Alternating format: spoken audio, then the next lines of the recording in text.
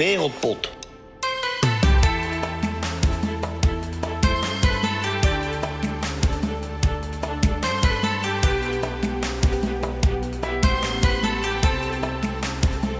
Stemiel Oosten.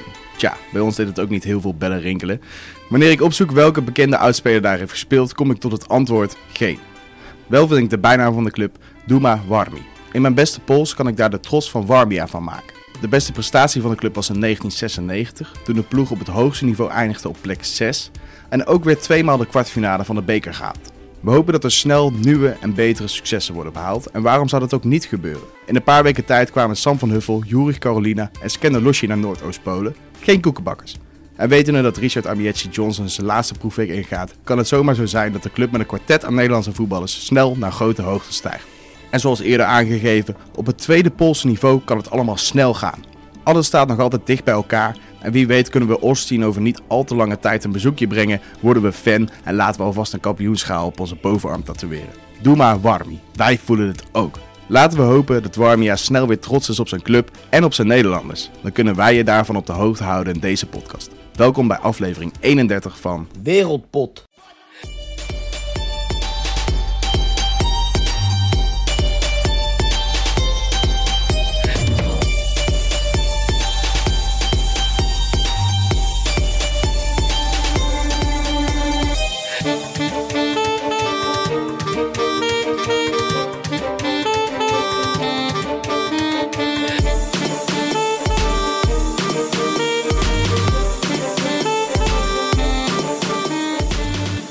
Hotspots. Ja, in deze rubriek maken we een top 5 wat ons is opgevallen en zo heeft bezig gehouden de voorbije tijd. Ja, laten we in Duitsland beginnen. Op nummer 5. Offensiv von St. Pauli nicht zu sehen. Schaub. Gut dazwischen gegangen von Miyachi und das ist Veerman. Und jetzt aufgepasst. Veerman gegen Van Drongelen. Die beiden Holländer. Veerman kocht ihn locker ab und netzt ein. St. Pauli führt im Volkspark. Erste Torchance für die Gäste und die sitzt. Klasse gemacht von Veerman. Setzt sich gegen Hand und Van Drongelen durch. Ja, we zijn in Hamburg en dat had je waarschijnlijk al gehoord uit het commentaar. Henk Veerman heeft daar weer van zich laten spreken. En nu niet zomaar in een wedstrijd, maar in de stadsderby natuurlijk. HSV, het veel grotere, veel rijkere, het veel betere eigenlijk HSV tegen St. Pauli, de cultclub van de stad. En ja, daar voetbalt de grootste kultspits aller tijden, Henk Veerman. En hij doet het geweldig daar en hij was nu ook weer trefzeker. En ja, wat voor een goal. Het was best wel een knappe goal, toch? Hoe hij daar Rick van Drongelen uitspeelt en de bal vervolgens in het HSV-doel schiet. Het is gewoon goed om naar te kijken en gewoon knap om te zien dat hij nog altijd die vorm door kan zetten. Ja, het verhaal is bekend, hè? Natuurlijk veel last gehad van blessures.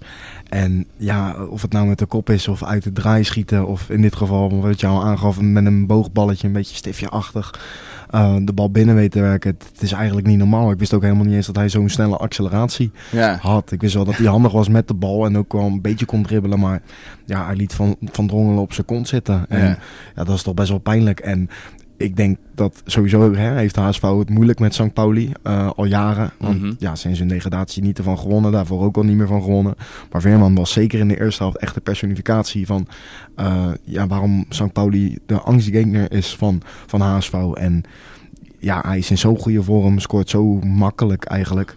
En het was ook oprecht een hele leuke wedstrijd. Ook al was het een beetje eentonig. Maar Henk Veerman, je woorden schieten tekort eigenlijk. Ja, zeker. Uiteindelijk winnen ze 0-2. Maar wat je zegt, die acceleratie, dat hadden we nog niet heel veel vaker van hem gezien. En zo kan je toch elke week verrast worden door iemand die je wekelijks volgt. Ja, ik vind dat wel vet in de vorm van Henk Veerman om dat te zien. Ja, precies. En het is de vraag, waar gaat het eindigen met hem? Pauli draait niet zo lekker.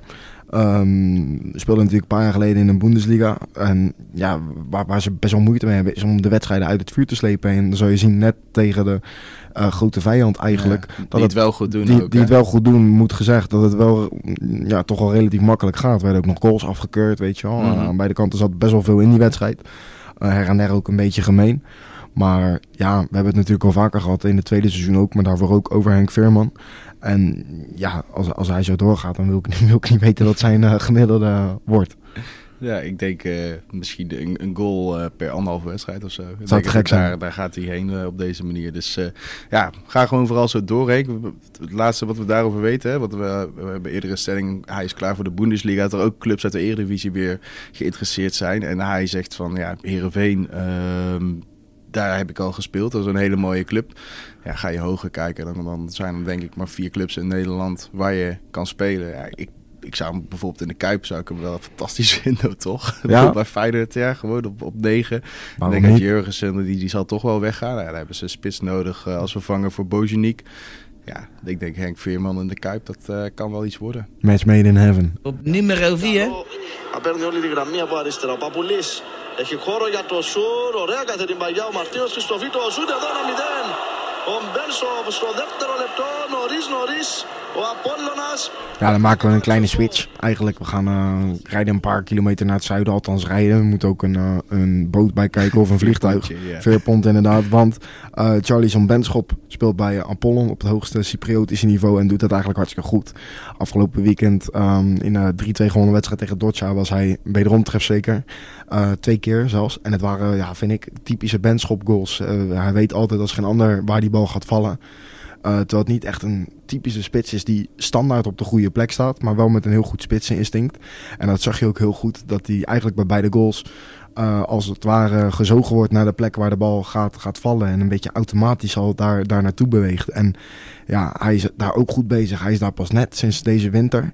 En ja, ook een garantie voor goals. Dus mocht je Wereldpot luisteren en een gokker zijn, kan het altijd handig zijn om Benschop te score in te vullen. Want ja, tuurlijk, hij heeft nog niet elke wedstrijd gescoord. Maar hij is zo goed bezig dat dat het hier niet bij gaat blijven. En ik had eerlijk gezegd niet gedacht toen hij overkwam van Groningen dat hij zich zo makkelijk aan zou passen aan dit Mediterraanse land waar het ook erg lastig voetballen kan zijn. Er is natuurlijk ook een hoop gebeurd in Cyprus met het stilleggen van de competitie. Maar dat is nu allemaal weg. Rust is wedergekeerd. En ja, Benschop is gewoon ideaal aangepast. Als een echte chameleon eigenlijk. Hij staat er meteen. Dat is wel knap hoor. Te gek, ja. En Apollon draait ook een stuk beter. We krijgen nog relatief veel goals tegen, nog steeds. Maar de stijgende lijn is ingezet. En het is denk ik onlosmakelijk verbonden met de vorm van Charlison Benschop. Ja, was gewoon geweldig om te zien hè, tegen Dordtja Katopia. Dat is geen hoogvlieger. Geen hoogvlieger, dat wel. Maar ja, dat hij zo makkelijk tot scoren komt, dat zegt wel heel veel. Ja, ik weet dat zijn gamertag vroeger altijd Benshot 89 was. Omdat hij altijd met Call of Duty heel veel kills maakte. Maar ja, dat doet hij nu ook met de verdediging. En ja, sowieso als spits moet je doelpunten maken. Benschop is daarmee bezig. Benshot, je doet je bijnaam eer aan. Op nummer 3. გაისმის კიბოთონოს ასტონიშმა და საბურთალო საქართველოს სუპერთასის გამარჯვებულია. პირველად ამ გუნდის ისტორიაში მათ შეძლეს და მოიპოვეს საქართველოს სუპერთასი და საბურთალო გახდა კიდევ ერთი გუნდი ქართული ფეხბურთის ისტორიაში, რომელსაც ქვეყნის ფარგლებში რა ტიტულების თამაშდება, ყველაფერი მოგებული აქვს. თასი, ჩემპიონობა და სუპერთასი. Wat zeggen we Temu Shalombergis, mas... Ja, zoals je misschien wel hoort, was er in Georgië iets te vieren. Sabutalo heeft namelijk de Georgische Johan Cruijffschaal gewonnen. Hè, de Supercup. Deden ze tegen de ploeg van het land, Dynamo Tbilisi. En dat is voor het eerst volgens mij dat Sabutalo de Supercup heeft gewonnen. Hebben vorig seizoen voor het eerste beker gewonnen. Het jaar daarvoor kampioen geworden in Georgië. En dat is best wel knap, want ze spelen nog niet zo heel lang op het hoogste niveau, 2015 of zo. Ja. Dus dat is knap. En bij Sabutalo hebben we tegenwoordig 2 Nederlanders rondlopen met Julius Bliek. Is overgekomen van Go Ahead Eagles. En ja, vriend van de show kunnen we wel zeggen, toch? Jeroen Lumu was een tijdje transfervrij. Heeft nu een club gevonden in Georgië dus. En ja, de beker gewonnen. Bliek zat niet bij de selectie. Lumu, die stond gewoon in de basis. En speelde eigenlijk een best wel gedegen wedstrijd. Het was niet de leukste wedstrijd om naar te kijken. Uiteindelijk was het ook 1-0. Nee, het was echt strijdvoetbal. Ja. De samenvatting bekeken. Maar hier zag je echt dat er iets op het spel stond en dat het niet uitmaakte hoe het gebeurde als je aan het einde maar aan de goede kant van de score stond. Niet het spel precies wat Lumu wil spelen. Aan de andere kant verdient hij denk ik wel alle credits als je zo lang stil hebt gelegen, zo lang naar een nieuwe club hebt gezocht of een uitdaging hebt gezocht, naar in dit project bent gestapt. Ja. Terwijl je natuurlijk ook al in veel landen is geweest. Ja, en dan gelijk zo'n wedstrijd bijschrijven. Ik bedoel, het staat altijd goed op je cv, weet je wel? Ja, zeker. En weet je, ook bij Benschop, hè, je staat er meteen, wat Lumu betreft, nog knapper. Benschop heeft natuurlijk gewoon bij Groningen ritme gehad. Ja.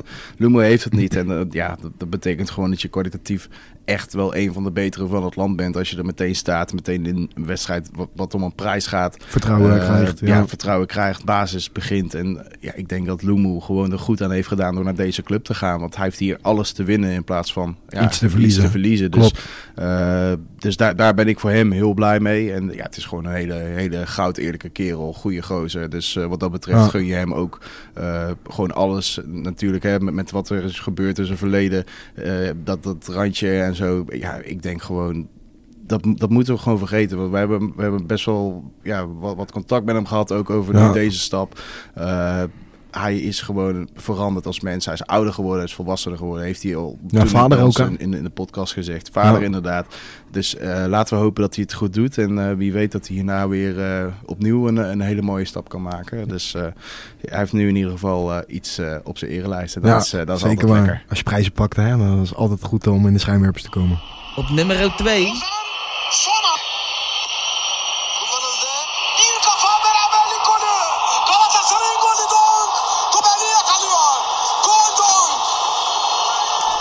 Ja, waar we net in Cyprus waren, toen naar Georgië gingen, gaan we nu weer een stukje terug naar Turkije. Want dat is toch misschien wel een van de meest temperamentvolle voetballanden ter wereld. En daar stond denk ik wel de allermooiste derby ooit, kunnen we wel zeggen, op het programma. Tussen Fenerbahce en Galatasaray. Voor die laatste ploeg eigenlijk een heel moeilijke wedstrijd, al jaren. Zeker als ze uitspelen. Thuis willen ze nog wel eens winnen, maar uit was er in 1999 voor het laatst gewonnen. En ja, ik heb die wedstrijd niet live gezien. Sorry, George, want ik was andere wedstrijden aan het kijken. Maar ik zag op een gegeven moment Max Kruse, penalty 1-0 Feyenoord. En toen dacht ik, daar gaan we weer. Yeah. Toen heb ik hem weggeklikt. En toen kreeg ik ineens een melding dat Ryan Donk had gescoord. Nou ja, jullie weten allemaal dat wij die goals allemaal in onze story posten. Dat vond ik eigenlijk wel hartstikke leuk, want dat was de wederopstanding eigenlijk van Galatasaray.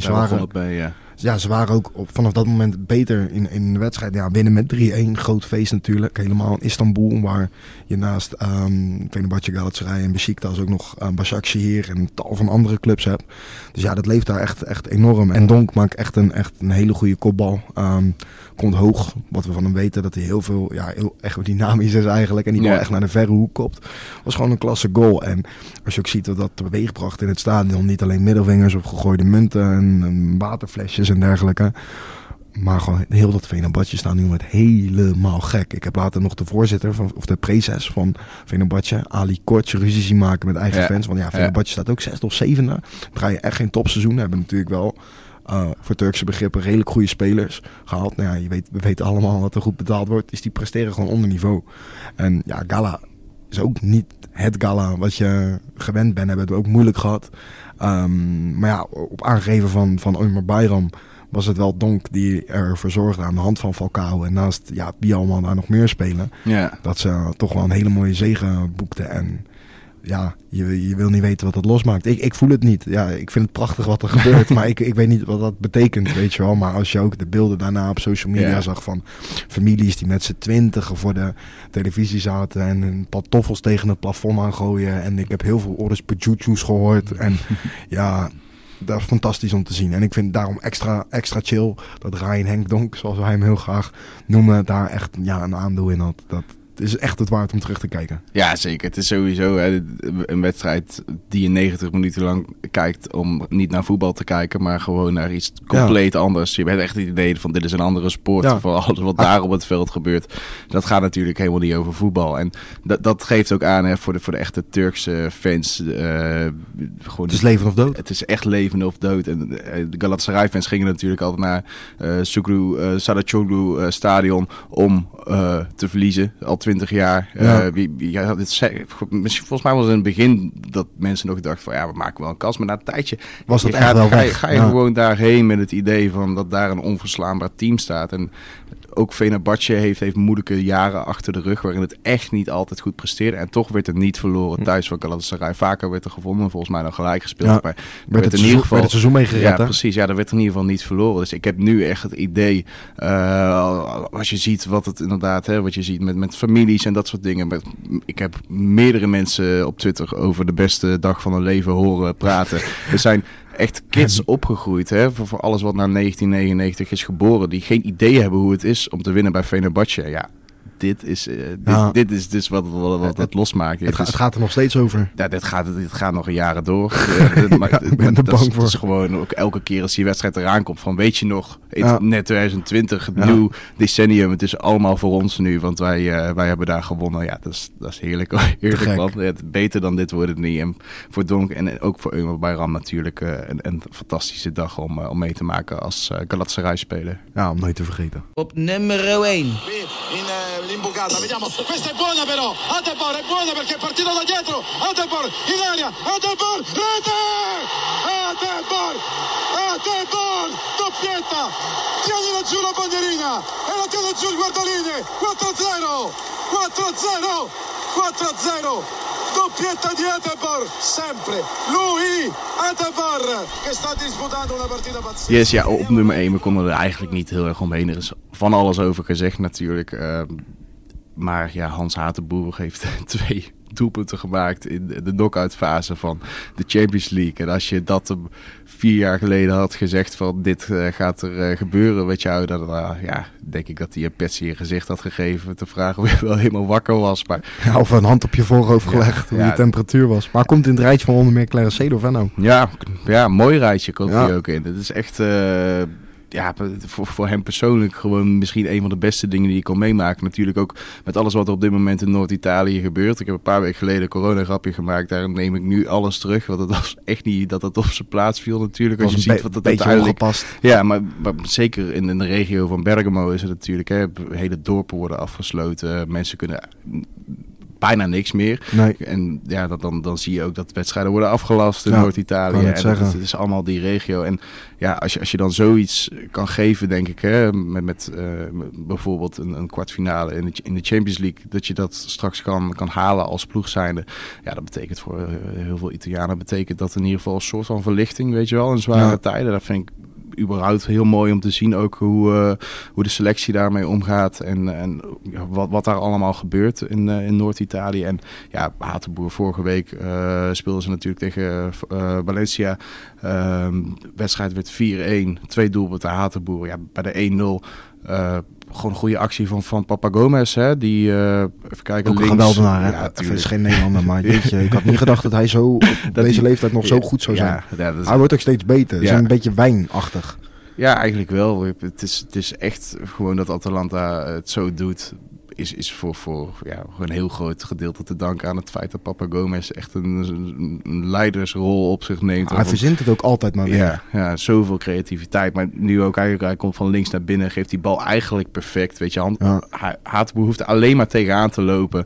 En dan weet je in principe dat het een doelpunt is. Hij raakt hem ook totaal niet goed. De bal vliegt echt net van het goal. Maar maakt niet uit. Je staat 1-0 voor na een paar minuten. Werd ook volop gestoord, hè? Nog door zijn directe tegenstander. Dus dat was echt knap dat die bal uiteindelijk in het netje lag. Van die tweede goal ook mooi uit. De tweede goal was misschien nog beter. Want dan zie je echt waar Hatenboer goed in is. Hè. We hebben natuurlijk bij het Nederlands elftal Dumfries die rushes heeft naar voren. En Hatenboer heeft dat misschien nog wel beter. Ook in het systeem waar Bergamo natuurlijk in speelt. In plaats van met 4 verdedigers, 3 en 2 wingbacks.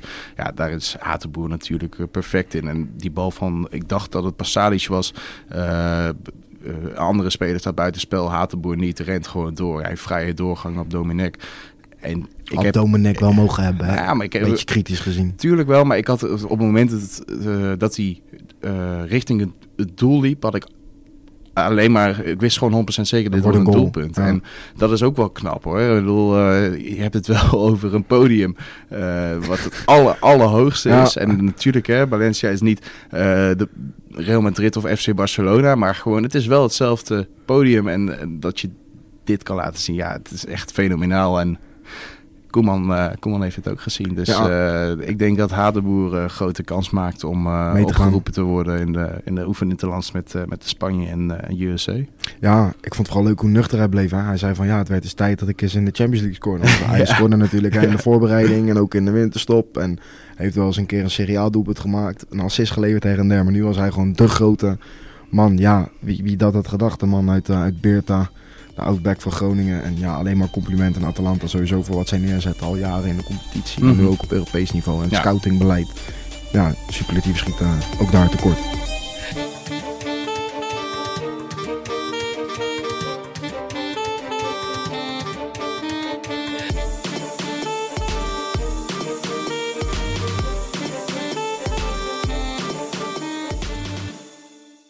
Tropische bestellingen. In deze rubriek stellen wij elkaar een aantal stellingen en behandelen we ook de stelling van een van onze luisteraars. En we hebben nog een kleine stelling voor een van de gasten die we hem later in de Goed uit Verwegistan zullen vragen. Ik zal het spits afbijten. Mijn eerste stelling gaat over Hakim Ziyech. En hij heeft natuurlijk net getekend bij Chelsea. Lange termijn in principe. Mijn stelling is Ziyech gaat een keer speler van het jaar worden in Engeland. Ja, denk het wel.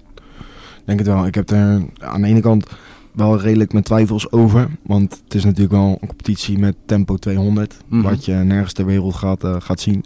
Aan zijn kwaliteiten twijfel ik niet.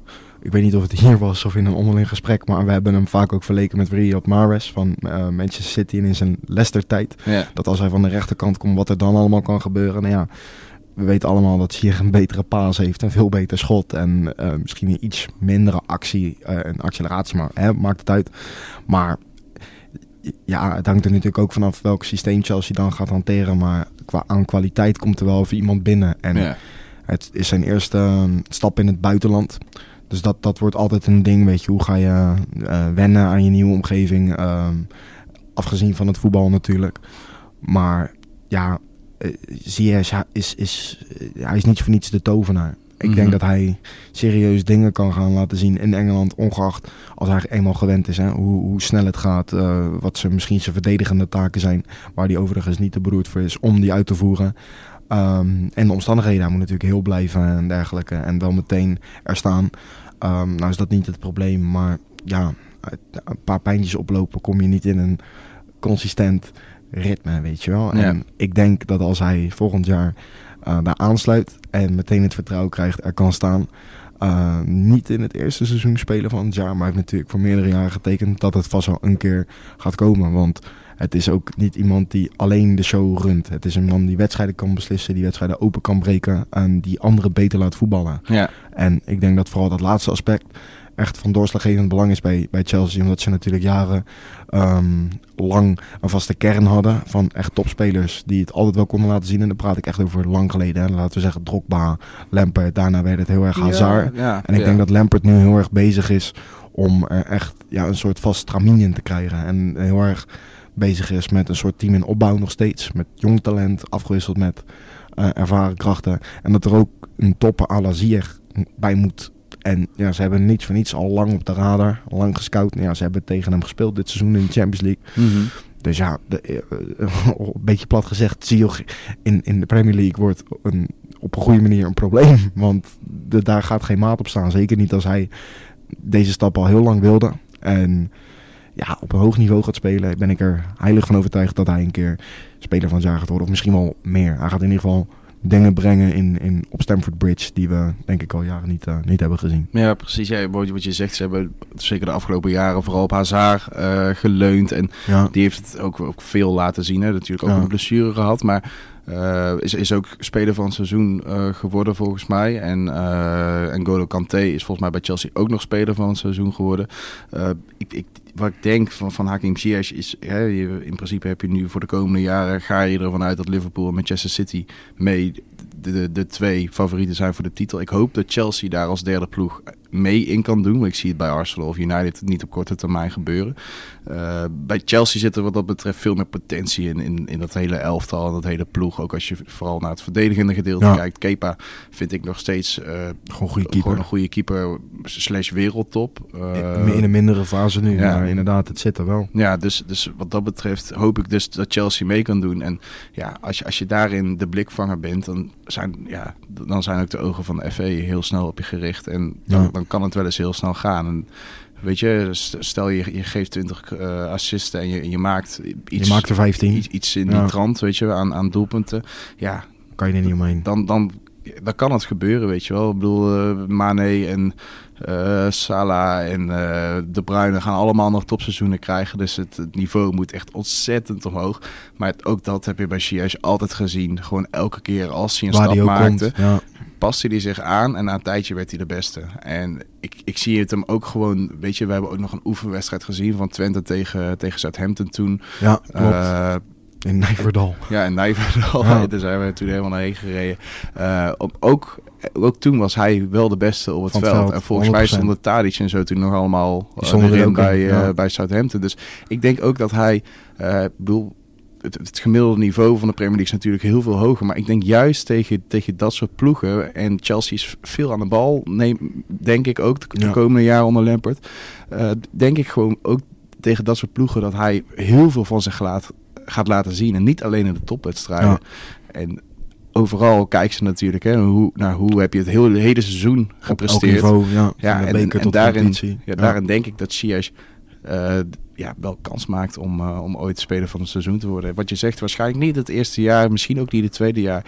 Derde jaar of vierde jaar zie ik dat echt wel gebeuren. Ja, en zeker met het gegeven dat er niet een hele exodus natuurlijk plaats gaat vinden bij Chelsea. Maar die gaan natuurlijk wel doorselecteren op de jongens die daar nu al langer zijn. Eigenlijk het niet meer kunnen brengen. Ja, er moet nog een topspits bij. Er moet er nog inderdaad een topspits bij. Gewoon op iedere positie minimaal 2 man die het kunnen laten zien. En ja, ik denk als een type Ziyech daar naartoe gaat, dat ook voor andere goede spelers of aankomende talenten of spelers die het status van talent voorbij zijn en het nu echt moeten laten zien, dat een idee kan zijn van Chelsea is ook een soort team in wederopbouw. Want die hebben natuurlijk op het moment van opnemen echt een pak slagen in de Champions League van Bayern München gehad. Ja, dat mag over 2 jaar natuurlijk niet meer gebeuren. Want dan moeten zij gewoon structureel meedoen, net zoals in 2012. Weet je, als ze die finale haalden. Ik hoor ook mensen zeggen, voor hem is het lekker dat die types zoals Kante of zo achter zich vloog. Kijk, natuurlijk is dat lekker. Maar dat is altijd lekker. Je vergeet dan even dat Ziyech ook gewoon in de top 10 staat van meeste balveroveringen in de Eredivisie. En dat had hij bij Twente volgens mij ook al. En bij Heerenveen ook al. Ja. Maar daarom, weet je, dus het is net alsof Ziyech nooit mee verdedigt. Hij verdedigt misschien wel het meeste van iedereen mee, maar hij is in ieder geval de slimste om de bal op het juiste moment te veroveren. Daar komen ook heel veel doelpunten van Ajax de afgelopen jaren vandaan. Ja, ik zie het helemaal goed komen. Maar qua intelligentie gaan ze er in ieder geval op vooruit. Ja, laten we doorgaan naar stelling van jou. Ja, nou mijn eerste stelling gaat over de Oranje Leeuwinnen. En ja, dat is altijd een van de leukste onderwerpen. Want ik vind het altijd geweldig als zij spelen. Want ze spelen best wel vaak. Ja. En ja, binnenkort op het moment van opnemen begint het Tournoi de France. Sorry voor mijn uitspraak. Maar ja, dat is eigenlijk een mini-landentoernooi. Het wordt voor het eerst gehouden in, ja, je raadt het al, Frankrijk. Met de host, uiteraard Frankrijk, Nederland dus.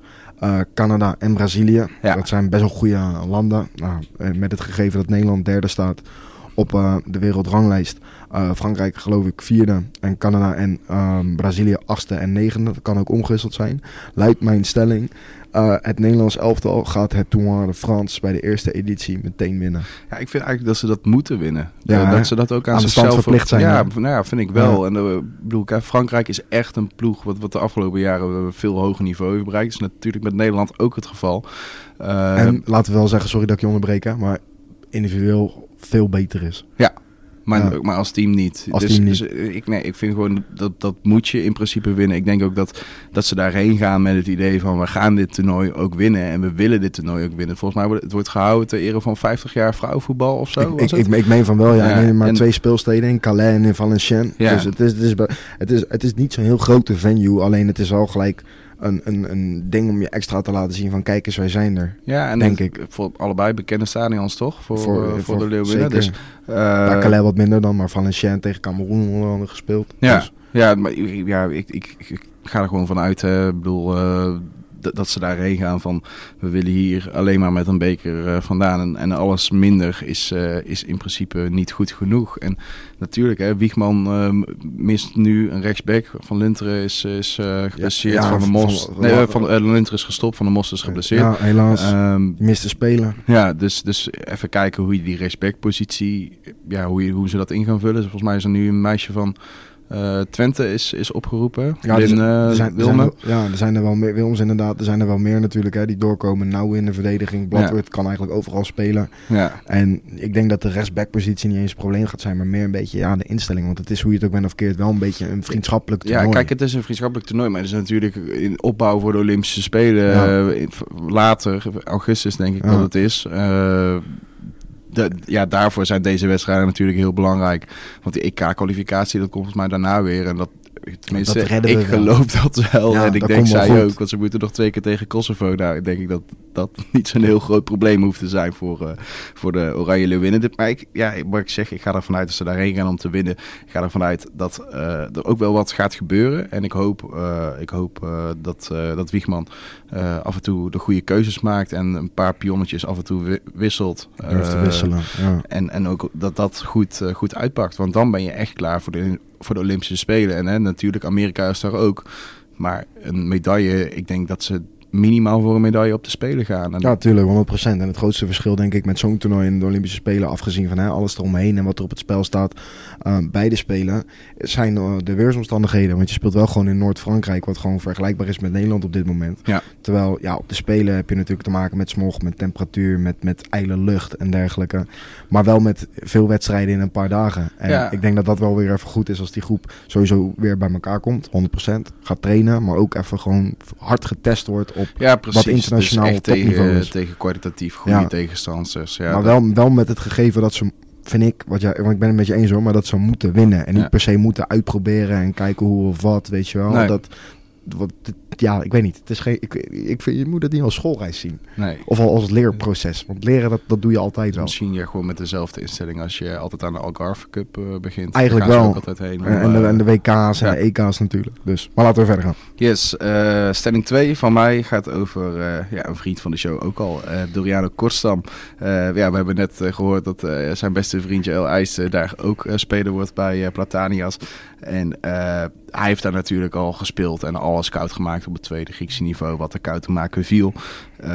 Toen liep hij een stap mis naar het hoogste niveau van Griekenland. En eigenlijk is mijn stelling nu, Kortstam maakt na dit half jaar wel de stap naar het hoogste niveau van Griekenland. Nee, ik denk het niet. En het heeft denk ik alles te maken met de vorm van Platanias. Die waren vorig jaar veel consistenter. Er zijn ook een paar spelers in en uit gegaan daar.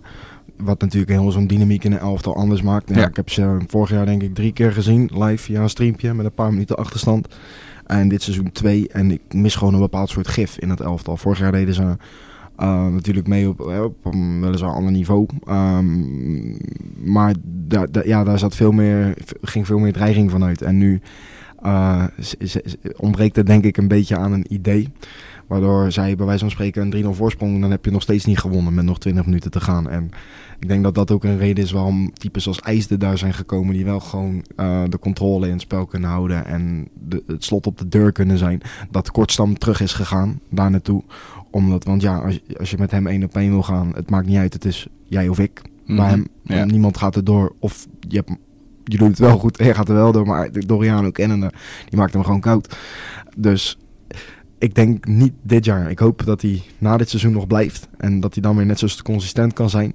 Mede ook doordat zijn broeder, kunnen we wel zeggen. El daar nu is. Die houdt hem ook met beide benen op de grond. En het sterkt elkaar natuurlijk aan. Mm-hmm. En Kortstam ontbrak het ook gewoon aan ritme. Die kan er weliswaar meteen staan. Maar die heeft natuurlijk ook lang niet gespeeld. En ik denk dat dat ook ongetwijfeld meespeelt in heel zo'n vorm van een team. Dat als je ergens net komt, dan moet een ander er weer uit. Je weet niet met wie natuurlijk bevriend is, hoe dat op trainingen gaat, want daar zijn we niet bij. Dus ik denk dat dit een soort van tussenjaar is eigenlijk weer. En als hij alles speelt, dus wel aan zijn minuten komt, dat dit niet per se een verloren seizoen is, maar gewoon weer een seizoen om te investeren. En dat je daarna gewoon weer per half jaar moet kijken hoe of wat. Dus ik denk niet zozeer dat hij volgend seizoen meteen al een stap hoger speelt. Maar ik denk wel de window daarna, mocht de lijn zich doortrekken, dat er dan vanzelf weer clubs komen. Ik bedoel, als Pa ook jou wil hebben. ja, hij is ook niet de oudste nog. Nee, zeker niet. Ja, dus dan is het gewoon een kwestie van fit blijven, minuten maken, slopen. En dan komt het wel. Alleen ik denk niet op korte termijn. Ik denk wel op korte termijn. Kortstam heeft zich vorig jaar zo goed laten zien op dat niveau. Hij was kwalitatief een van de beste, zo niet de beste verdediger van dat niveau. Het enige wat hij, wat mij betreft, nodig had om die stap te maken, is eigenlijk gewoon dezelfde stap. Dus teruggaan naar je oude club. En het maakt, denk ik, persoonlijk niet zo heel veel uit hoe goed Platanias presteert. Want ze weten al van Kortstam hoe goed hij kan zijn. Dat de rest van het elftal nu misschien niet zo heel goed draait, daar heeft hij niet zo heel veel mee van doen gehad natuurlijk in het afgelopen half jaar. Want hij zat helemaal niet bij die club. Dus ik denk dat clubs wel overtuigd waren van Kortstam van zijn kwaliteiten. Alleen omdat hij nu een half jaar niet heeft gespeeld, dat ze misschien niet lang zijn gekomen. Hij heeft natuurlijk heel veel andere dingen heeft hij niet getekend, omdat hij niet altijd een goed gevoel bij had. Hij heeft volgens mij een tweede kind gekregen, ook niet zo heel lang geleden. Denk een maand terug, 2 maanden terug.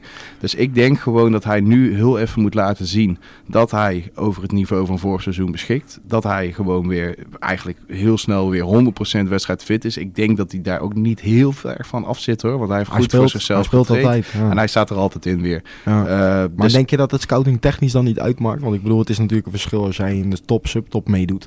Of ergens in de middenmoot. Of scouts vanaf het hoogste niveau naar die club gaan kijken. Want je weet hoe het gaat in Griekenland. Ze hebben altijd overal beelden, niet altijd overal samenvattingen.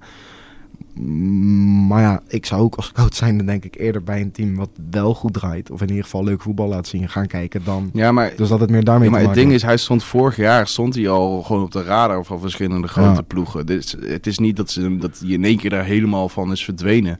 Dus op die manier kijk ik ernaar. Ik denk ook dat hij juist terug is gegaan, wetende van oké, dit is voor een half jaar. Ik moet gewoon even laten zien dat ik weer echt zo sterk ben als vorig seizoen. En dan komt die stap wel. Ik denk ook echt, hij is daarheen gegaan, denk ik, voor een half jaar om hierna die stap te maken. Dus vandaar dat mijn stelling is. Maar alleen maar goed als we het af en toe niet eens zijn, toch? Zeker, zeker. We gaan het meemaken, want ik ben wel heel erg benieuwd waar die uiteindelijk terecht gaat komen. En dat ben ik eigenlijk ook van de volgende persoon uit de stelling. Want die gaat over een Thaise legende, kunnen we ondertussen wel zeggen. Hij wordt met iedereen vergeleken. En ik heb het over niemand minder dan Chiang Mai United aanvaller Melvin de Leeuw. Voor ons natuurlijk heel bekend gezien zijn... waar heeft hij allemaal niet gespeeld? Cambuur, RBC, in Schotland, bij Ross County. Maar nu al een tijdje in Azië. Nu Chiang Mai dus. Vorig jaar Langpang. Praat over het tweede Thaise niveau. Hij is al goed begonnen door in 2 wedstrijden 2 keer te scoren. Op het moment van opnemen uiteraard. Want ze zijn op dit moment aan het spelen. Yeah.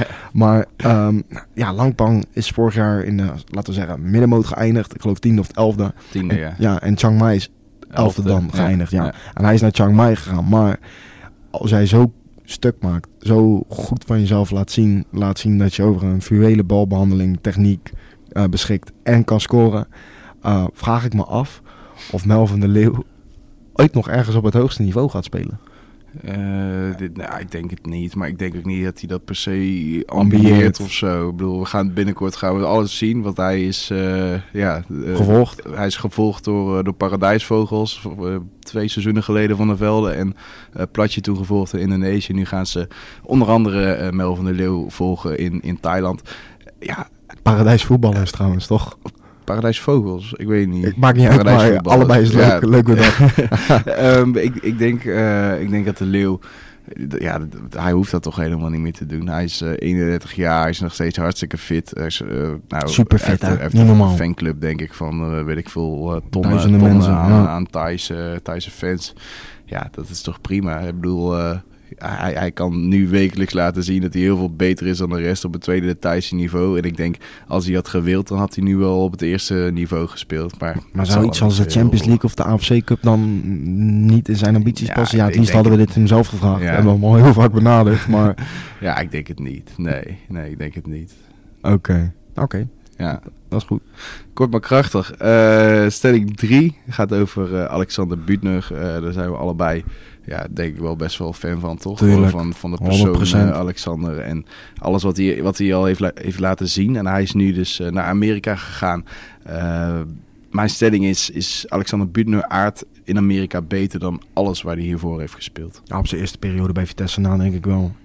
Ik denk ook gewoon qua hoe hij want we kennen hem natuurlijk niet, maar voor hoe hij overkomt en hoe wij denken dat hij in het leven staat, dat de American Way of Life, dat gewoon eigenlijk op zijn lijf geschreven is. Het is natuurlijk een man met veel nevenactiviteiten, maar wie voetbal wel eens wel echt op één staat, omdat dat het leukste is wat hij doet. Ja. Maar ja, niet het enige is wat hij kan doen, dat had hij bij Manchester niet, dat had hij in Moskou niet, bij Anderlecht niet. En ik denk, kwalitatief gezien, moet hij daar wel altijd erin staan. Hij moet wel altijd fit zijn. Want aan een buurt nog op 95% heb je nog steeds niet zoveel. Snap je wat ik bedoel? Want dan mist het qua waar hij goed in is. Dus het opkomen, de voorzet geven en het opvreten van zijn rechtsbuiten. Ja, ik denk qua omgeving, het is ook voetbal met ruimte hè, in de MLS. Het gaat weliswaar snel, maar de onderlinge afstanden zijn best wel groot. En ik denk dat dat voor hem ook wel best relaxed kan zijn. Omdat je dan eenmaal aan de bal of eenmaal in de ruimte meer tijd hebt om te handelen. En het is natuurlijk wel iemand die altijd tegen het Nederlands elftal aan heeft gezeten. Met Scholes heeft gespeeld, met Giggs heeft getraind, achter Giggs heeft gespeeld. Onder Ferguson een betere voetballer is geworden. En ja, hij is denk ik 30, wordt 31, zoiets. In ieder geval begin 30er. Ja. En beter kon niet op dit moment deze stap. Dus om terug te komen op je vraag, ik ben het daar helemaal mee eens. En ik heb er ook eerlijk gezegd hoge verwachtingen van. Ik kan me eigenlijk nauwelijks voorstellen dat hij het niet gaat laten zien daar. Ja, precies dat. Ja, hij is 31, ik heb over geen probleem. Maar wat je zegt, en ik denk misschien zelfs dat hij nog beter aardt dan zijn eerste periode bij Vitesse. Dat is natuurlijk wat we van hem weten, een echte familieman. Komt uit Doetinchem volgens mij. En hij was daar altijd heel druk mee in de weer. En bleef natuurlijk altijd naar Ajax moest hij. En toen ging hij dus naar Vitesse, waar hij echt doorbrak. Ik denk op basis van zijn eerdere buitenlandse periodes dat hij hier nu echt klaar voor is. Hij heeft natuurlijk, wat je zegt, heeft wat levenservaring, heeft ook wat ervaring in andere landen. En wat je zegt van die American Way of Life past gewoon bij hem. Ik denk dat hij heel snel verliefd wordt op het land Amerika. Gewoon ook alles wat het te bieden heeft en wat we weten, hoeveel vrije tijd je daar ook kan hebben als voetballer. Het feit dat je heel het land ziet, want je gaat overal heen.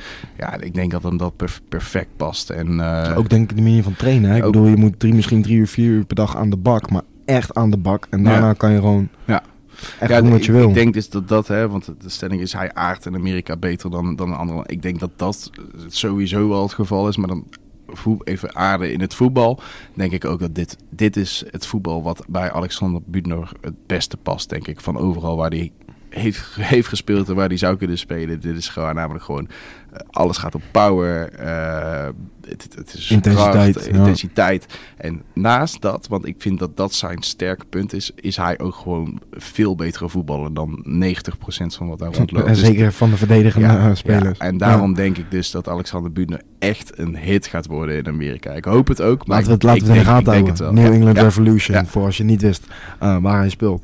Ja, hebben we het over de laatste stelling van jou en mij gaat over ook een oud Vitesse-speler. En dat is Adnan Tiradouini. Hij is naar het tweede niveau in Qatar gegaan. En dat is voor ons niet onbekend. Want daar speelt ook Monir El Hamdoui. Sterker nog, hij is naar dezelfde club gegaan. Al-Karaitiyat. Al-Karaitiyat. Ik weet niet precies hoe ik het uit moet spreken. Maakt ook helemaal niet uit. Komen in ieder geval uit op het tweede niveau. Terwijl hij eigenlijk in Nederland, ik meen bij de Graafschap, proefperiode onderging. Klopt. Ja, heel even kort. Een paar dagen. En daar was al bekend dat hij ook zelf had gezegd van ik ben niet helemaal super fit. Dat moet nog allemaal komen en dergelijke. Heeft natuurlijk al buitenlandse ervaring. Heeft bij Malaga gespeeld, bij SBR gespeeld. Onder andere. Maar hij is eind 20. Gaat nu naar het tweede niveau van Qatar. Nou, wat dat voor financieel voordeel heeft, gaan we het niet over hebben, want het mogen duidelijk zijn. Best veel. Maar als jij toch daar al aankomt, wetende dat je best wel wat werk moest verzetten, dat je niet fit was. En begrijp me niet verkeerd, want ik ben echt fan van de voetballer Tiradouini. Zeker ook de dreiging die hij heeft, weet je, naar binnen komen, uithalen, met beide benen kunnen schieten. Leidt mijn stelling, Tiradouini is nu naar het tweede niveau van Qatar. Maar hiermee is zijn carrière op sportief gebied wel semi-klaar. Ja, denk ik wel. Tiradouini, wat we allebei, eigenlijk wat iedereen van hem vond, vooral natuurlijk dat topseizoen bij NAC toen. Kan supergoed voetballen. Heeft aan alles laten zien dat hij alles met een bal kan. Hij kan ook geweldig goals maken af en toe. Goede voorzetten geven. Het is een kwalitatief hele hoogstaande voetballer. Maar heeft met de keuze voor Malaga... Ja, dat was gewoon niet de juiste. Dus volgens mij 3-4 keer verhuurd. FC Twente heeft hij volgens mij ook nog een verhuurperiode gehad. En je zag gewoon eigenlijk per jaar dat die qua gewicht toch toenam. Hè? Het was minder fit. Hij zegt nu zelf ook, ik ben niet helemaal fit. Hij is eerlijk, hij is echt goud eerlijk. Dus overal waar hij komt, niet op zijn mond gevallen. Dus daarom, maar ik denk inderdaad, wat je zegt, dat wel een beetje waar is. Ik denk dat zijn sportieve carrière hiermee er wel een beetje op zit. En daarmee bedoelen we niet dat hij over 10 jaar niet meer speelt, bijvoorbeeld. Nee, maar dat hoeft ook niet verkeerd te zijn. En we hebben natuurlijk met Anouar Diba het grootste voorbeeld ervan dat je een prima leven kan hebben, dat je gelukkig kan zijn. Zonder dat je sportieve ambities uiteindelijk helemaal uitkomen. Maar Diba heeft volgens mij, 10 jaar in Qatar gespeeld. Ja, ik denk dat Tighdouini juist, omdat dat ook wel een beetje het type is waar ze in dat land eigenlijk van houden. Dus iemand die op elk moment van de dag iemand kan uitspelen. Mooie trucjes laat zien in de wedstrijden ook. Gewoon echt het veld oploopt om er iets moois van te maken. Ja, dat wordt daar enorm gewaardeerd. En ja, weet je, dan dat kan ook prima zijn. Hij is nu met El-Amnoui. Goede vrienden. Hij heeft het daar waarschijnlijk heel snel naar zijn zin. Kan daar gewoon lekker aarden. Ik denk dat hij het wel prima vindt. En ik denk ook dat komt omdat het Nederlandse beeld van hem toch al een beetje, hoe zou ik het zeggen? Is. Ja, kapot is. Gewoon eigenlijk, ik bedoel, tegenwoordig wordt volgens mij naar Tighdouini gekeken. Zo van, heeft niet allemaal leuk wat je ooit kon, maar dat ga je nooit meer halen. En waarom zou je dan nog hier blijven? Maar ja, ik zou het zelf ook wel weten. Ik vind het wel jammer ergens. Toen ik het las hem naar El Caritaia, dacht ik echt... Ja, kijk, tuurlijk is het jammer. Maar weet je, ik denk ook dat dit gewoon zo'n voorbeeld is. En ook dat je de stelling daarmee klopt van... Het is prima zo, weet je wel. Ik bedoel, ik kan nu nog wel elke dag hartstikke mijn best doen. Alleen maar rijst eten. Zodat ik weet ik veel in Denemarken uiteindelijk... Want hij heeft bij Esbjerg gewoon wel goed gedaan. Ja, zeg maar geweest. Helemaal topfit ben en wie weet dat ik dan nog ergens op het hoogste niveau haal, ergens in Oost-Europa. Maar je kan ook denken, weet je wat, ik kies eieren voor mijn geld. Ik ga genieten in Qatar. Ik ga daar mensen voor maken. En dan vind ik het ook goed. Weet je, ik denk dat hij die keuze, heeft gemaakt. En dat is een goed recht, denk ik dan. Zonder meer. Laten we doorgaan naar de stelling die we van de luisteraars hebben gekregen. Want jij kreeg wel een heel leuk berichtje binnen op een gegeven moment. Ja, nou ja, een van mijn beste vrienden, die luistert ook naar de podcast. En dat is Twan Gijspers. En die heeft volgens mij gewoon denk ik een voorliefde voor Justin Kluivert. En die geheel onterecht heeft het op verschillende mooie momenten laten zien in zijn carrière. Heeft af en toe een blessure. Bijvoorbeeld nu is het tweede seizoen in Italië. Speelt gewoon best veel eigenlijk. Speelt best veel. Die in reserve voor. Ja, en ondanks dat bij AS Roma er heel veel spelers zijn die op zijn positie kunnen spelen.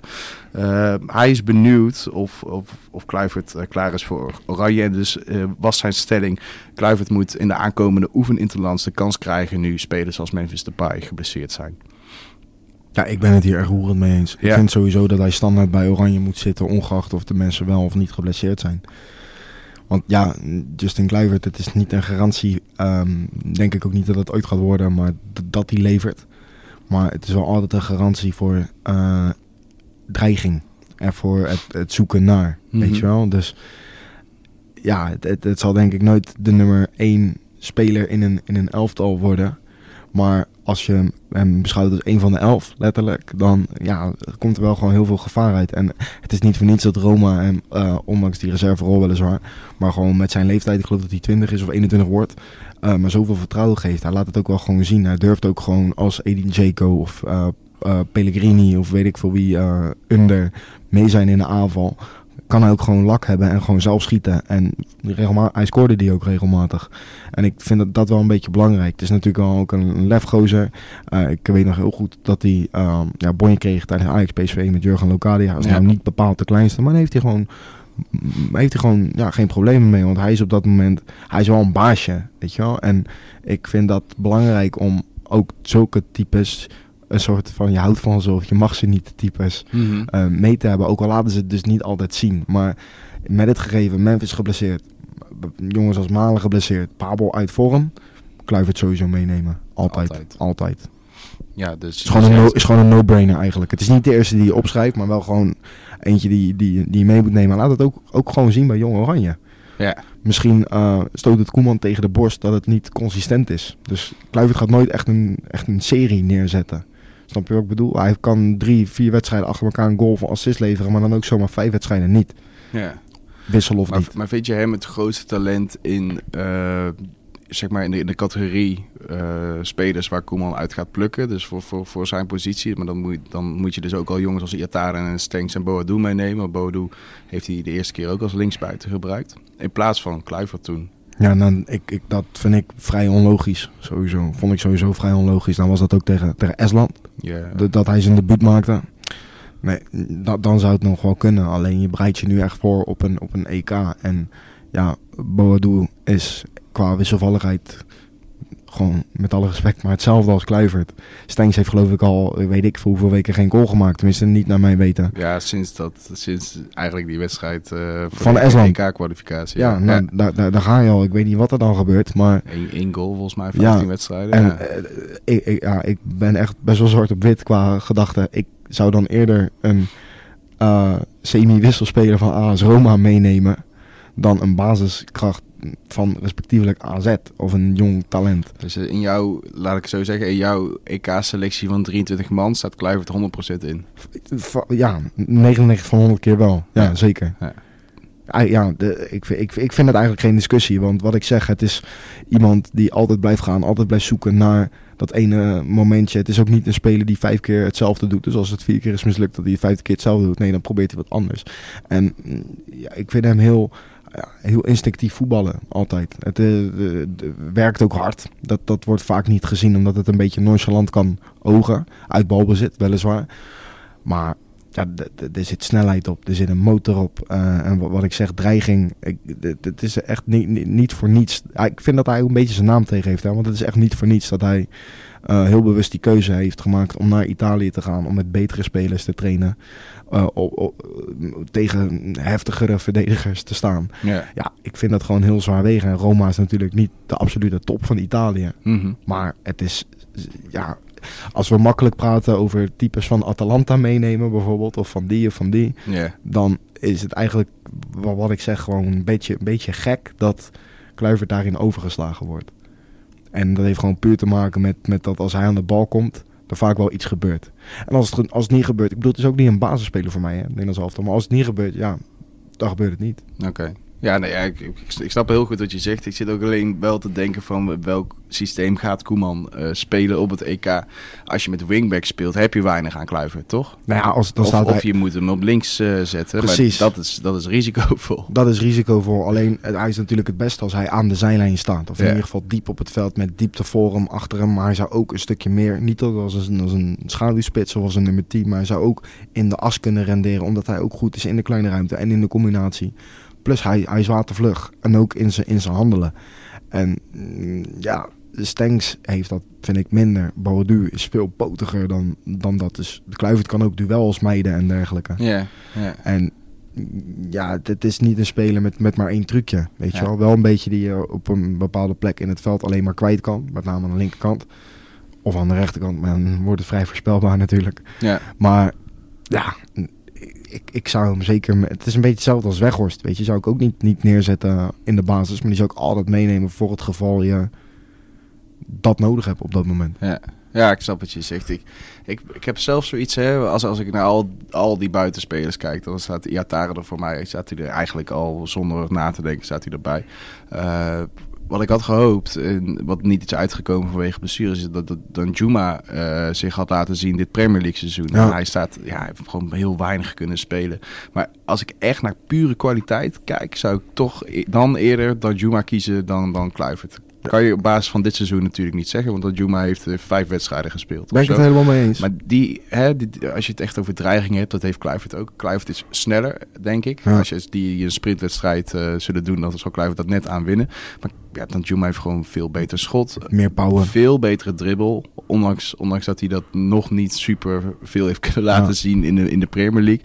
Maar ja, blijft het wel een betere actie hebben. Maar inderdaad, Danjuma een betere behandeling als die dribbelt. Precies. Maar dan ga ik even terug naar de Champions League wedstrijden die Danjuma toen met Brugge heeft gespeeld. En als ik dan naar de toekomst kijk, dan denk ik van Ihatare is voor mij sowieso staat erbij. Maar wel als middenvelder toch, neem ik aan. Nou ja, weet ik niet. Ik denk als middenvelder is hij in dit systeem, wat we nu hebben gespeeld, 4-3-3, kan je Ihatare net zo goed niet opstellen op middenveld. Dus dan zie ik hem voorin staan. En dan zou ik dus de keuze moeten maken Danjuma-Kluivert. Dan zou ik Danjuma daar boven Kluivert zetten. En ik denk dat dat in de toekomst ook nog wel eens kan gaan gebeuren. Zeker ook, we weten allemaal niet hoe de spelers van AZ het buiten Alkmaar gaan doen. Dat kan je nooit voorspellen. Dat is nog nooit goed gelukt om dat goed te voorspellen. Dus vandaar denk ik dat in de toekomst de beweegredenen van de bondscoach zullen gaan worden. Denk ik dat we er genoeg over hebben gezegd. Zeker, zonder meer. Dankjewel Twan nogmaals voor het insturen. Heel blij mee. Hebben we ook nog een stelling voor onze gast. Onze gast is Istvan Baks. Wat je waarschijnlijk al hebt gelezen. En die heeft natuurlijk echt een droomtransfer gemaakt. Zeg dat wel. Kwam er niet uit met Go Ahead. En ging toen naar Spakenburg, had een clausule in zijn contract staan dat hij weg, volgens mij mocht, bij buitenlandse interesse. En, bij heel bijzondere buitenlandse interesse ja, precies. En die buitenlandse interesse, die kwam er. Ajax Cape Town hebben we vorig seizoen natuurlijk Thomas Verhaar over geïnterviewd. Die heeft het daar fantastisch gehad. En voor Baks geldt dat natuurlijk hetzelfde. Het enige verschil is dat het sportief net iets beter gaat op het moment dat Baks er speelt. En wij hebben hem de stelling voorgelegd. Baks wordt op zijn 34ste, dus hij is 34 jaar, kampioen van het tweede niveau van Zuid-Afrika. Daar kunnen we heel lang en breed over gaan discussiëren, denk ik. Maar we zijn het allebei zeker eens dat ze staan 5 punten los met nog 9 wedstrijden te spelen. En zijn eerlijkheid gebied te zeggen ook wel echt veel beter dan de rest. Ja, nee, dat sowieso. Aanvallend gezien, moet ik zeggen. We weten nog van vorig jaar, we vroegen toen volgens mij over haar van hoe komt het dat we zo weinig beelden van het tweede niveau van Zuid-Afrika kunnen zien. Dat is toch ook wel een aardig niveau. Ja, het wordt gewoon bijna niet uitgezonden. En dat is denk ik maar beter ook. Want als je het over arbitrale dwalingen gaat hebben, dan staat het tweede niveau van Zuid-Afrika misschien wel bovenaan. Ja. daar gebeurt gewoon een hele hoop gekkigheid. Dat is niet best. Ja, dus je kan ook zomaar geen kampioen worden. Waarschijnlijk gaat het wel gebeuren. Want zoals het zegt, het ziet er heel mooi uit. Maar ik denk gewoon dat we dat het beste van Istvan zelf kunnen horen, toch? Ja. Dus, komen we gelijk denk ik bij de volgende rubriek. Ja, gaan we naar groeten uit Verwegistan. Yes.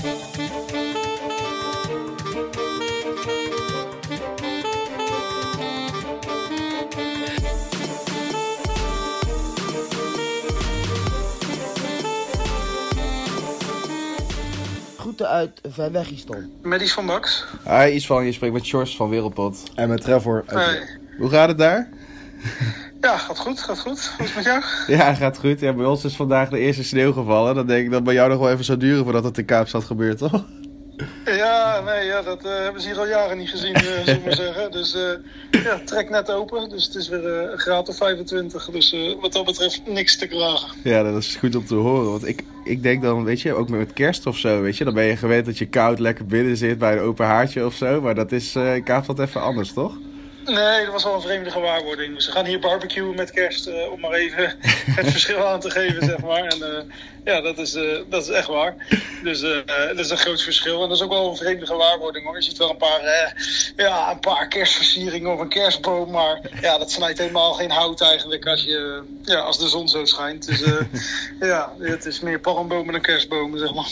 Braaien noemen ze dat daar, toch? Barbecuen? Ja, absoluut. Dat is hier ongeveer de nationale sport naast rugby en cricket. En als er vrije tijd is, dan wordt er gebraaid. Kan je een beetje uitleggen hoe dat eruit ziet? Volgens mij gooien ze gewoon hele klompen vlees op een grill. Ja, het verschilt wel, hoor. Ik bedoel, de hele vegan stroming is hier ook gaande. En dan gooi je er tosties op met stukjes courgette.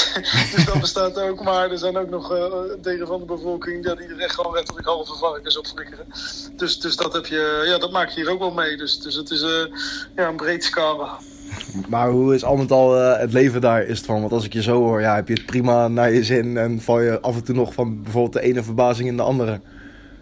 Ja, nee, kwaliteit van leven is hoog. En dat is gewoon fantastisch als je wat vrije tijd hebt, wat je hier allemaal kan doen in de omgeving. Ja, wat de natuur allemaal te bieden heeft hier. Dat is een groot verschil met wat je in Nederland dan zeg maar kan doen.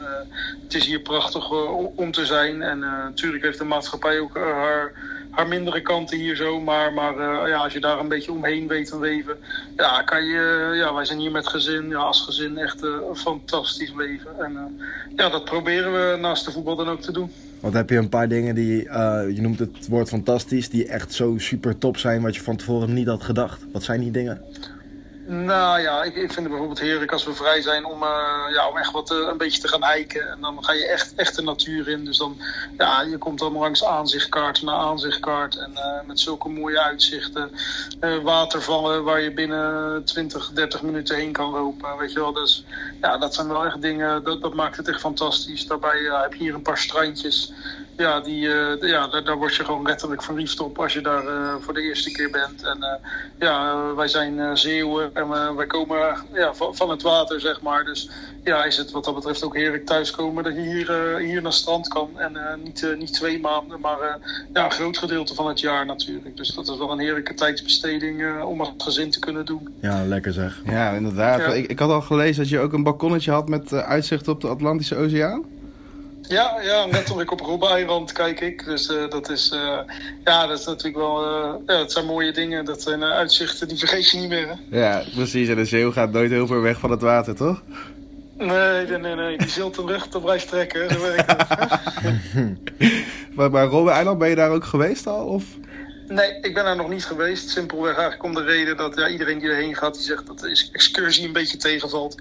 Dus mijn ouders waren hier en die wilden per se wel gaan. Ja, we hebben hier eigenlijk alles gedaan, behalve Robben-eiland een beetje. Vanwege dat het met kleine kinderen, en daar hebben we er 2 van, best een lange zit is. En dat het best wel een informatieve tour is, laat ik het zo zeggen. En dat is voor kinderen niet helemaal hiervan het. Maar misschien dat ik het toch nog wel doe hoor. Eigenlijk is het zonde om het te laten liggen. Maar ik kan ook niet zeggen dat ik razend enthousiast word van iedereen die terugkomt ervan. Dus eigenlijk op die manier. Okay. Nou zei je al dat de Zuid-Afrikaanse maatschappij ook zo zijn mindere kanten heeft. Daar kunnen we ons natuurlijk wel het een en ander bij voorstellen. Maar wat zijn voor jou dan de mindere kanten die je daar merkt? Nou, het grote verschil tussen rijk en arm. En dat is gewoon best wel in your face. Dat is best wel zichtbaar. En de apartheid is afgeschaft. Maar het moet er nog wel een paar generaties overheen voordat het hier een smeltkroes is eigenlijk. En dat het echt samenleeft, weet je wel. Er zijn letterlijk 11 talen. Ja, dat betekent ook dat die 11 talen gewoon hun eigen ding doen. En hun eigen taal spreken. En nog steeds niet echt met elkaar leven. En dat is wel best wel iets confronterends als je hier bent. En zeker word je dan zelf ook bij de witte Afrikaan, bij de witte Zuid-Afrikaan geacht te zijn. Terwijl je dat natuurlijk helemaal niet bent, weet je wel. Dat is, en er is natuurlijk een stukje veiligheid hier wat je gewoon wel gewoon goed in de gaten moet houden. Je moet daarin niet naïef zijn. Al moet ik zeggen dat ik me nog geen moment onveilig heb gevoeld hoor. Dus, je moet niet naïef zijn, laat ik het zo zeggen. Maar dat gaat dan verder dan bijvoorbeeld de deur achter je op slot doen, zeg maar.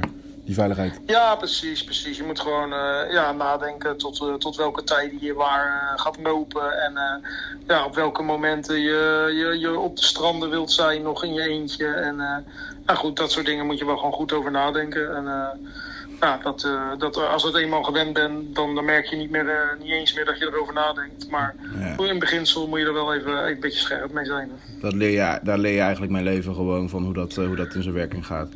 Ja joh, je gaat gewoon mee met de stroom. En nee hoor, als je gewoon je gezonde verstand gebruikt, is hier helemaal niks aan de hand. En ik moet zeggen, weet je wel, er zijn misschien in Nederland ook gewoon plekken waar je, minder makkelijk, waar de kans groter is, dat ze je tas pakken, weet je wel. En dus in die zin moet je dat ook niet groter maken als zijnde dat het hier voorkomt en ergens anders niet. Zo is het natuurlijk ook niet. Ja, precies. Want op het moment dat de Ajax Cape Town eigenlijk bij jou aankwam, toen dat zijn niet echt dingen waar je op dat moment rekening mee houdt. Tenminste, dan denk ik dat je toch voor een mooi avontuur gaat.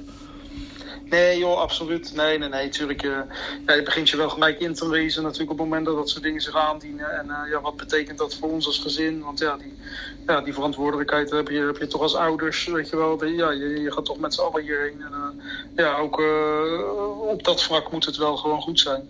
Maar dan lees je over. En als je hier bent, dan ondervind je het zelf. Maar dan valt het gewoon heel erg mee. Dan hebben we ons nog geen moment onveilig gevoeld. Ja, precies. Wat heb je eigenlijk lang moeten nadenken voordat je de stap zou maken? Nee, want de voorbereiding was al zover dat het eigenlijk... het kwam op zondag, denk ik, belden ze voor het eerst. Nou, op maandag dacht ik, we gaan onderhandelingen starten. En op woensdag zat ik in het vliegtuig volgens mij. Dus dat was echt...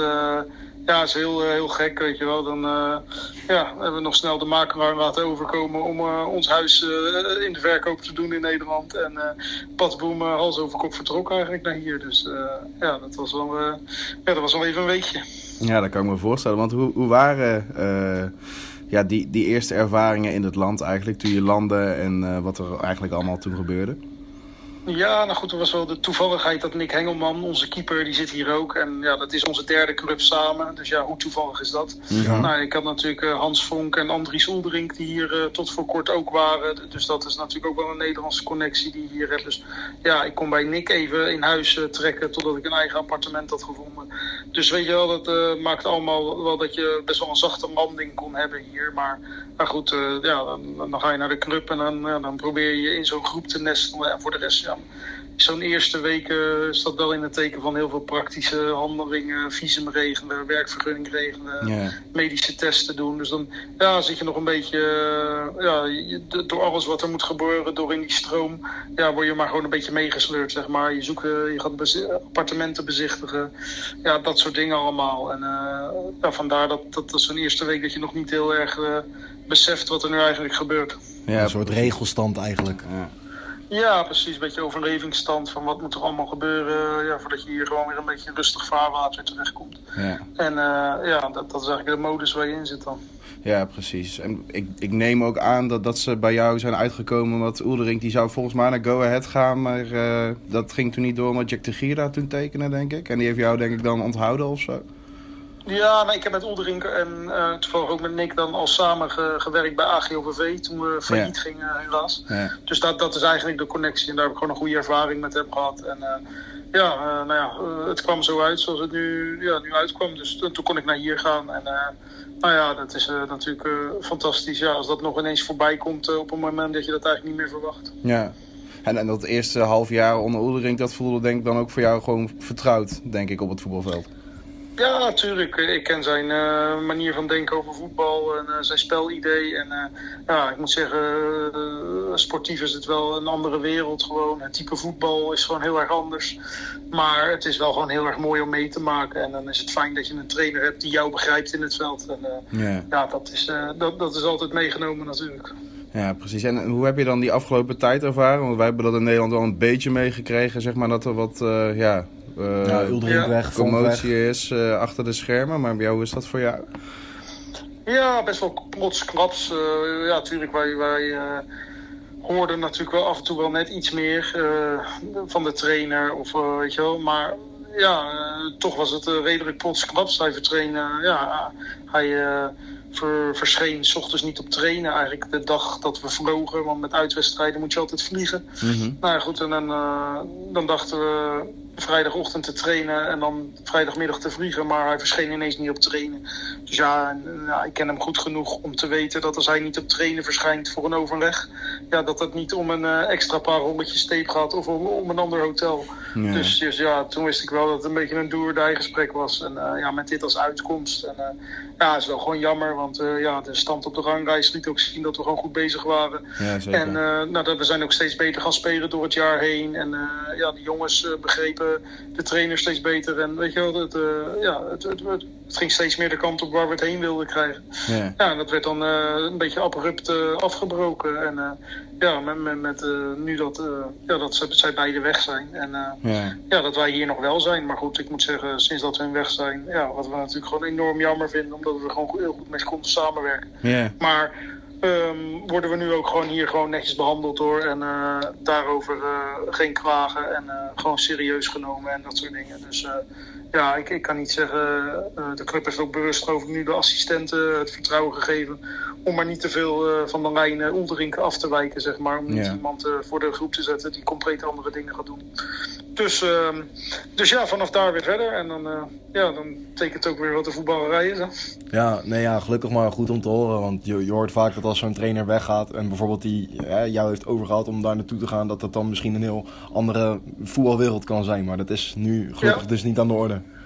Nee, goed, het is wel even anders. En er is wel ook een nieuwe speler gekomen rondom mijn positie.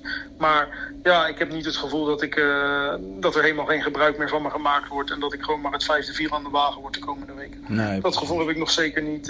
Ik zou vorige week gewoon in de basis staan, maar een buikgriep hield dat tegen. Dus dat zijn nog wel indicaties dat ze ook nog wel denken dat ik waarde kan hebben zonder die trainer, zeg maar.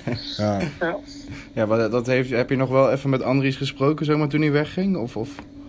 Ja, wij gingen zoals ik zeg naar die uitwedstrijd en toen vlogen wij terug. En toen kwamen wij terug 2 dagen later en die avond zou hij vliegen. Dus toen hebben we nog eventjes een uurtje samen gezeten en heeft hij zijn verhaal uit de doeken gedaan. En hebben we nog even afscheid kunnen nemen, hem even toch bedanken, weet je wel, voor de kans. En ook weet je wel, voor het avontuur dat hij ons ook een beetje geboden heeft natuurlijk, weet je wel, door ons hierheen te halen. Dus en dan ga je weer verder, hè, tot de orde van de dag, zo werkt het. Zo is de voetballerij. Ja, inderdaad, ja. Dat je zegt, even kijken, er is dan een jongen gehaald voor jouw positie. Maar ik denk niet dat jij je heel erg zorgen hoeft te maken, toch, om jouw plek. Want je hebt bijna alles gespeeld wat we kunnen vinden. Ja, ook in de basis. Ja. Ja, nee, ik heb tot nu toe gewoon echt wel veel meegedaan. En ik kwam natuurlijk een beetje uit een vreemde situatie. Ik was bij Spakenburg, dus ik had niet echt een voorbereiding gehad. En daarbij nog een keer een blessure. Dus al met al ben ik gewoon best wel aan heel veel minuten nog gekomen en heel veel basisplaatsen. Ik hoop gewoon dat we de laatste 9 wedstrijden daar nog een mooi vervolg aan kunnen geven. Weet je wel. Maar, om kampioen te kunnen worden hier, en dat zou natuurlijk wel fantastisch zijn. Ja, je noemt het zelf al. We hebben zeg maar eerder in de podcast een soort stelling over jou gehad, die wij al kort hebben beantwoord, maar jij je natuurlijk het beste antwoord op kan geven. En die stelling is van Bax wordt op zijn 34e kampioen op het tweede niveau van Zuid-Afrika. En we zijn benieuwd hoe jij daar naar kijkt. Ja, dan ga ik volmondig ja antwoorden natuurlijk. 5 punten voorsprong met nog 9 wedstrijden. En dat is een kleine marge. En ik hoop dat we het kunnen halen. Weet je wel. Het zou fantastisch zijn als je hier naartoe gaat. En je kan het bezegelen met een Afrikaans feestje en een kampioenschap. Ja, dat is wel de kroon op zo'n avontuur natuurlijk. Zonder meer. Ja, want het is natuurlijk een beetje koffiedik kijken. Onder het mom van stel. Maar stel je behaalt het kampioenschap. Zou dat voor jou een factor kunnen zijn om eventueel je verblijf daar te verlengen? Ja, en misschien ook wel voor de club natuurlijk, weet je wel. Financieel gebeurt het dan ook wel bij de club wel weer. En buitenlandse jongens, die leg je ook niet zomaar vast, zeg maar, als je een Afrikaanse club bent. Dus ook aan die kant kan er dan weer wat gaan gebeuren. Maar goed, dat is allemaal zorg van later. Eerst eerst van het weekend weer een wedstrijd. En een beetje in het moment leven, zeg maar. Anders vergeet je ook te presteren, weet je. Maar was het ook jullie doelstelling aan het begin van het seizoen om echt voor het kampioenschap te gaan? Ja, nou goed, het doel was echt wel weer om te promoveren. Want Ajax Cape Town is eigenlijk een club die jarenlang eigenlijk op het hoogste niveau heeft geacteerd. En die zijn 2 jaar geleden volgens mij gedegradeerd. Ja. Nou, dan is het vorig jaar niet gelukt. En dit jaar hopen we dat het wel gaat lukken. Lijkt me voor jou ook wel fijn om echt een ploeg te spelen die meedoet om de bovenste plekken. Ja, nee, absoluut. Dus ik zeg altijd, voetbal is leuk als je wint en als je meedoet, weet je wel. Dat is, dat is dan beide een beetje het geval dit seizoen. En dat maakt het gewoon heel erg tof. Ja, want hoe zijn die wedstrijden verder voor jou? Je komt uit Zeeland, zo ongeveer het laagste plek, zeg maar, qua hoogte op aarde. Maar nu moet je ook af en toe op meer dan 1000 meter hoogte spelen, volgens mij. Dat lijkt me ook wel een omschakeling. Ja, joh, nee, maar wat dat betreft, jongen, we spelen op velden. Nou, dan is de honden soms geen brood van. Ja, je speelt inderdaad in eigen lucht af en toe. Dat is ook echt, dat is gewoon anders. De bal doet andere dingen. Ja, soms schiet je van 40 meter en die bal die krijgt zo'n vaart. Dat is ongelooflijk. Dan wil je een crossbal geven en dan denk je dat je hem lekker raakt. En dan schiet je hem zo de tribune op, weet je wel. Omdat die bal doet gewoon andere dingen met die eigen lucht. En dat zijn allemaal dingen, daar moet je je aan aanpassen. En na een half jaar, begin je dat wel door. Je speelt met andere ballen. Ja, wij spelen letterlijk vaak met ballen gewoon echt van een paar jaar geleden, weet je wel. En ja, dan merk je gewoon dat het een veel lichtere bal is. Of dat hij al heel veel minuten heeft gemaakt, zo'n bal. Yeah. Ja, dat is toch anders dan het verwende Westen waar we dan vandaan komen. Waarin alles toch, waar de omstandigheden vaker gelijk zijn. En hier zijn de omstandigheden verschillen per keer meer. En dat is toch wel soms heel lastig om mee om te gaan, maar ook wel heel leuk om mee te maken, weet je wel. Dat is toch wel een andere discipline voetbal hier dan dat er in Europa gespeeld wordt. Ja, wat heeft dat ook wel bijzondere situaties opgeleverd dan? Bijvoorbeeld met zo'n voorbeeld van zo'n bal, dat er echt goals vanaf de middenlijn werden gemaakt of juist onmogelijke galactic voetbalgoals erin gingen? Ja, ik speelde mijn eerste uitwedstrijd volgens mij bij Galaxy uit. Nou, dat is ergens 2 uur vliegen, 4 uur rijden. En dan het was een korte corner van hun. En die halen ze daarna uit naar halverwege het veld. Dus niet de middenlijn, maar halverwege onze helft. En die jongen die schiet ineens. Ik denk, die is niet lekker. Die jast hem toch in het zijnet, jongen. Gewoon echt richting kruising. Dus terwijl ik had het niet eens in mijn hoofd gehaald om daar te gaan schieten, weet je wel. Ik denk, wat doet hij nou? Ja, en die vliegt er gewoon in. En we verliezen die wedstrijd met 1-0 dankzij zo'n goal, weet je wel. En goed, dat is wel grappige dingen. Dat je hier gewoon allemaal weer meemaakt. Nee, dat kan ik me helemaal voorstellen. Want hoe is het sportief daar? Je zei, het is natuurlijk sowieso anders voetballen. Nou hebben wij vorig jaar ook met Thomas van Haar, die bij Ajax Cape Town zat, gesproken. En die zei van het blijft natuurlijk hetzelfde spelletje. Alleen op en naast het veld kan er natuurlijk ook wel altijd iets aan de hand zijn. En ik weet niet of jij bijvoorbeeld ook rare situaties meemaakt daar. Of een beetje verdacht. Ja, nou goed, dus men praat hier altijd over corruptie van scheidsrechters. Ja, en soms vraag ik me wel eens af, weet je wel, zijn ze nou echt zo slecht of speelt hier iets meer? Ja, dat weet ik echt niet. Er worden wel eens scheidsrechtelijke beslissingen gebracht waar ik mijn vraagtekens bij heb. Maar hoe dat hard te maken, weet je wel, het is allemaal speculeren en uiteindelijk heb je daar niks aan. En ik verdiep me daar ook helemaal niet in. Want als ik die vrije trap niet meekrijg, dan krijg ik hem niet mee. Ik heb een paar gele kaarten dit jaar gekregen. Ja, dan lag je helemaal schil. Weet je wel, echt een zuivere tackle op de bal. En, of even iets zeggen tegen een scheidsrechter. Ik kom nou eens op, weet je wel. Dat is toch geen vrije trap. En dan het moment later een schouderduw geven en daar geel voor krijgen. Omdat hij even wil laten zien dat hij toch wel de baas is. En dat je niet, dan moet je niet tegen hem praten, weet je wel. Dat kan in Nederland toch iets makkelijker. Hij heeft toch ook wel zo'n charme. Goed, kijk... soms zit je zo emotioneel in het moment en wil je alleen maar bezig met die wedstrijd winnen. Maar als je er even boven gaat hangen, dan is het ook gewoon wel, waan je soms wel een beetje kuifje in Afrika, weet je wel. Met de dingen die gebeuren. En dat is gewoon zowel een voorrecht om mee te mogen maken natuurlijk. Ja, we hadden het vorig jaar met Verharen even over de nummer 2 toen. Die kregen 18 penalties in 16 wedstrijden of zo. Toen zei hij van, daar was wel iets aan de hand, had ik het idee. Er zijn hier zo typische dingen aan de hand. Je kan zo een licentie overkopen van een bepaalde club in Johannesburg en die licentie meenemen naar Kaapstad en hier je club weer oprichten in dezelfde divisie. Dus als zijnde dat je de licentie van Cambuur pakt en dan in Tilburg een tweede club sticht, weet je wel. Ja, denk daar maar eens over na. Ja, dat gebeurt hier gewoon. Dus dat zijn eigenaren van de club. Die zijn ook eigenaren van de bond. Maar goed, je begrijpt als het zo georganiseerd is en de macht zo verdeeld is, waar de eerlijkheid dan naartoe geduwd kan worden, weet je wel. Dus, dat zijn wel dingen. Ja, dan gebeuren er inderdaad ook al zulke dingen. Dat kunnen we ons goed voorstellen. Ja, inderdaad. Ja, zoals gezegd, jullie staan eerste met nog 9 wedstrijden te gaan. Wat ons een beetje opviel is dat jullie relatief ook veel doelpunten tegenkrijgen. Wat is het dan toch dat de wedstrijden over het overgrote deel wel uit het vuur worden gesleept? Ja, goed. We zijn een voetballende ploeg, weet je wel. Er wordt ook op becoacht. Andries is ook heel veel bezig geweest met het voetbalidee opbouwen. Hoe gaan we dat doen? Hoe gaan we de vrije man vinden? Waar kunnen we gevaarlijk worden? Bla, bla, bla. Dus dat is ook wel de manier van spelen gewoon geweest. En daarbij denk ik, als je onze spelers naast elkaar zet van de basiself, dat er misschien wel 8 van de 11 beter kunnen aanvallen dan verdedigen. Weet je wel? Dus het is ook gewoon een filosofie die gevolgd is. En natuurlijk willen wij veel minder tegengoals krijgen. En is het soms ook lachwekkend hoe we ze hebben weggegeven. Maar het is ook gewoon een voetbalidee van, wij zijn misschien wel het team dat heel vaak 3 keer scoort in een wedstrijd. Nou ja, goed, als dat betekent dat je er af en toe 1 tegen krijgt, maar wel meer wedstrijden wint dan gelijk speelt en verliest, dan zit je eigenlijk toch op het goede sporen. Ja, nee, zo is het. Het viel ons inderdaad gewoon op, want het is volgens mij de tweede meeste aantal tegengoals, maar toch de meeste punten en een lekkere marge. Ja. Dat was opvallend. We zien, eerlijkheid gebied te zeggen, natuurlijk ook niet elke wedstrijd van Ajax Cape Town, maar... Nee, er zijn wel eens wedstrijden die ze niet uitzenden daar. Ja. Dat zijn voor haar ook.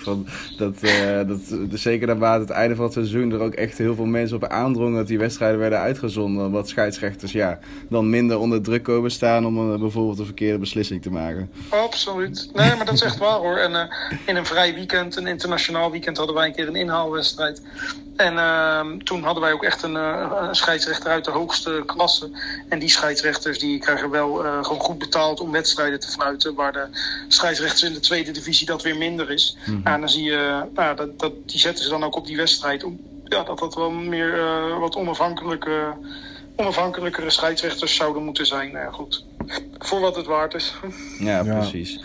Eerst maar richten op het kampioenschap. Je zei het al even, een kampioensfeestje zou mooi zijn. Heb je enig idee hoe dat eruit ziet in Zuid-Afrika, een kampioensfeestje? Geen idee. Ik zou het graag meemaken. Nee, ik heb echt geen idee.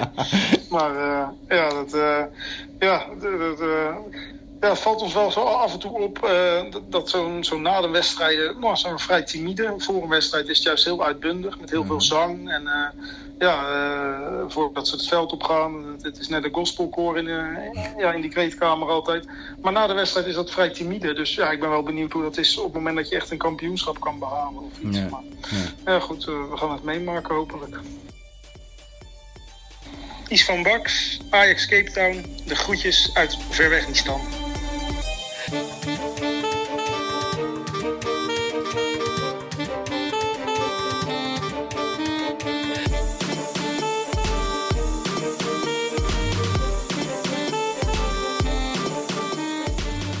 Ja.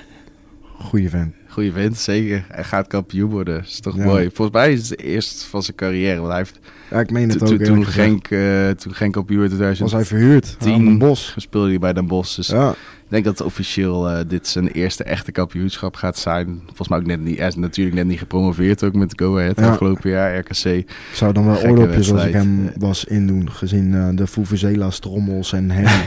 Ook al zei hij dat hij het best timide vond. Maar het zijn ook niet superveel mensen. Ik denk dat er 1500 man bij de wedstrijden van Cape Town kijken. Klopt. Dus dat scheelt. Mooie voetballer. En, mooie voorbeelden had hij ook. Ja, precies. Laten we hopen dat hij inderdaad een feestje kan vieren. En laten we dan afspreken dat van als ze kampioen worden, dat we nog wel even gaan vragen hoe een Zuid-Afrikaans feestje eruit zag. Want daar kon hij nu nog geen antwoord op geven. Maar misschien dat hij het wil filmen voor ons. Dat is wel leuk voor op social media. Laten we hem in ieder geval via deze weg heel erg hartelijk bedanken. Zeker. Voor zijn tijd op zijn vrije dag. En niet alleen hem, want ook jouw broertje Wessel Gol voor uiteraard de muziek en Lorenzo de Bever voor de leuke teksten. Inspreekdingen waar we eigenlijk nog steeds wekelijks dan wel commentaar, dan wel lovende kritiek op krijgen. Dus ja, jongens, allemaal inclusief Istvan, hartstikke bedankt. Ja.